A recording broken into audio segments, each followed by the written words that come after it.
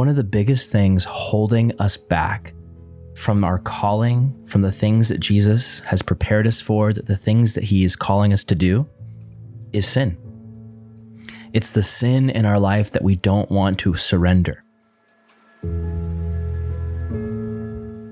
I remember when I used to babysit this kid named Luke Bernacki. Luke, if you're listening, I love you. I used to babysit Luke Bernacki, and we used to play video games, but I was 15 and he was 3. And 3-year-olds are not very good at video games. But he wanted to play. He wanted to be involved. So what I did was something sneaky.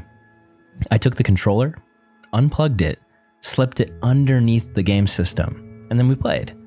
And Luke thought he was playing, but in reality, I was playing against the computer. So I was the one who was in control.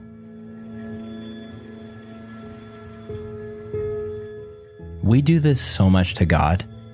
So many times in our own life, we go to church, we read our Bible, we do the things that we know are the Christian things we're supposed to do. But the way that we're actually living behind the scenes where no one else can see, it's like we've unplugged the controller and we've slipped it underneath. And in our minds, we're fooling God. We're making God think, oh yeah, I'm walking with you, Jesus. I'm loving you. I'm serving you. But in reality, when it comes to the deepest, darkest parts of our heart, we're just doing whatever we want to do. We're doing life how we see fit. Just like Adam and Eve in the garden, we're defining good and evil in our own eyes and not in the eyes of God.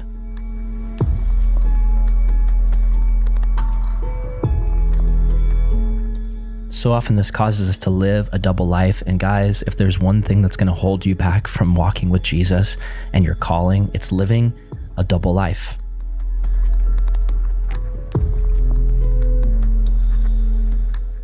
I remember Pastor Dominic Doan sharing a story about how one time he was making a house call.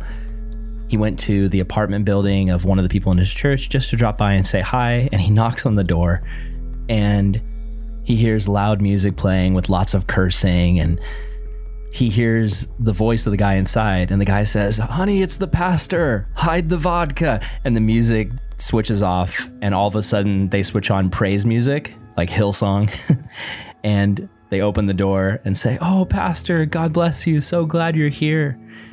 And it was just such a funny story to me, but it's in reality, it's so much of what we do. We have our church life, and then we have our secret life, our life where often for many people, it's where we feel like it's where we get to be our real selves. And that's not the way the Christian life was supposed to be lived, where we have these two selves, the church self that we're kind of working on here and there, and then the true self, that's the sinful self, where we get to express ourselves and do the things that we truly want to do. If we're living this way, it's bondage. Now, I'm not saying you need to become some self-righteous church person who only listens to praise music. But what I am trying to make a point about is the reality that oftentimes we do this. We live these double lives where we have our things that we know God's pleased with, and then these things that we know that God probably isn't pleased with, and we keep them in our lives. And so many people live their lives this way, one foot in the world and one foot in God's will, and we can't actually walk that way. Both feet need to be moving forward. Why am I sharing this with you? Well, because I love you guys, and I know that you're called. I know that you truly are called by Jesus to great things, to walk with him, to love him, to follow him, to point other people to him. Your life is so much more than just eating and sleeping and work. I'm going to give an illustration, and it's going to be an intense one, but just bear with me. So many of you guys know about World War II. You know about the Jews, and you know about Hitler and his reign of terror across the world, trying to kill Jews and send them to the concentration camps where they died in gas chambers. Imagine a family, a married couple, a man and woman who are Jews. Imagine they get captured by Hitler, ripped out of their homes, and thrown into this concentration camp. And they watch so many of their loved ones, so many of their family members, so many of their friends die in the gas chambers at the hands of the Nazis. But then they escape. they make it out and they come to America, and they're after this great life of freedom. They've gone through these horrible things, and now they want a life that's free of all of the terrible things that were in the past. And so they have kids and they work hard to provide everything for these kids, to love them, to support them, to give them a life of freedom. And then imagine those kids grow up as teenagers and they decide that they want to define life on their own terms. And so they say to their parents, I'm going to go my own way. And they go and they get a swastika tattoo right on their neck where everyone can see it. Imagine how heartbreaking that would be for the parents to see their kids who they nearly died for. They're these kids that they love so much, and they don't want to experience any of the terror and horror and evil that they faced. These kids now are wearing these tattoos that represent everything they've been fighting for their entire life. The swastika is the symbol of Hitler, the symbol of evil and hate and racism. Imagine how horrible that would be for those parents. What a slap in the face it would be. Guys, what I've realized is that when we choose to live in the house of God, in the house of our Father, but go on sinning and not repenting, when we sin and there's no conviction, when we sin and we just don't care, it's like wearing that swastika tattoo in front of the Jewish parents.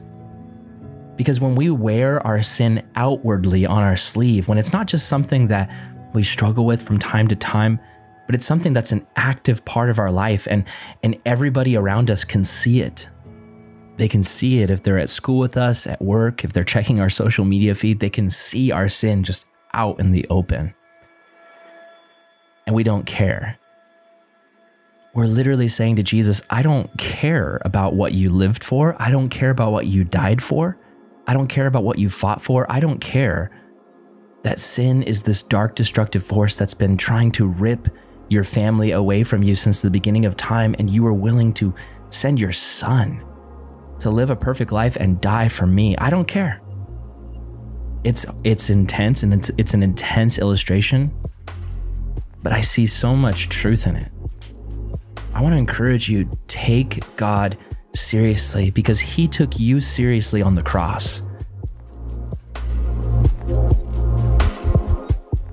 The reality is, regardless of your sin, regardless of what you've done, regardless of how much you're in rebellion right now, he loves you unconditionally. He was willing to lay his life down for you, and he would do it 1,000,000 more times if he had to. But he doesn't have to, and you don't have to continue living in sin. He already paid the price. The work has already been done on the cross. You're already forgiven and free. The chains, they've been unlocked. You just need to step out of them. So I just want to encourage you.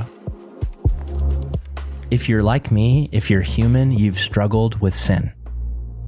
But just because we struggle doesn't mean that we have to embrace it. It doesn't mean we have to give up and just live in it. You're called for something far greater than that. So if you're listening to this, and if that's you, get with Jesus. Tell him you're sorry. Repent. Ask him to help you step out of the chains that you're in. If you need help, get help. Reach out to somebody. But don't let your sin hold you back from the great things that Jesus is calling every single one of you to do. Because he has something so much more. He's holding it out constantly. And all you have to do is just reach out your hands and take it. Just receive. He loves you. He loves you so much. His mercy, his grace is so powerful, so much more powerful than our flaws and our sins and our problems. Thanks for listening, guys. Love you. And until next time, we'll talk soon.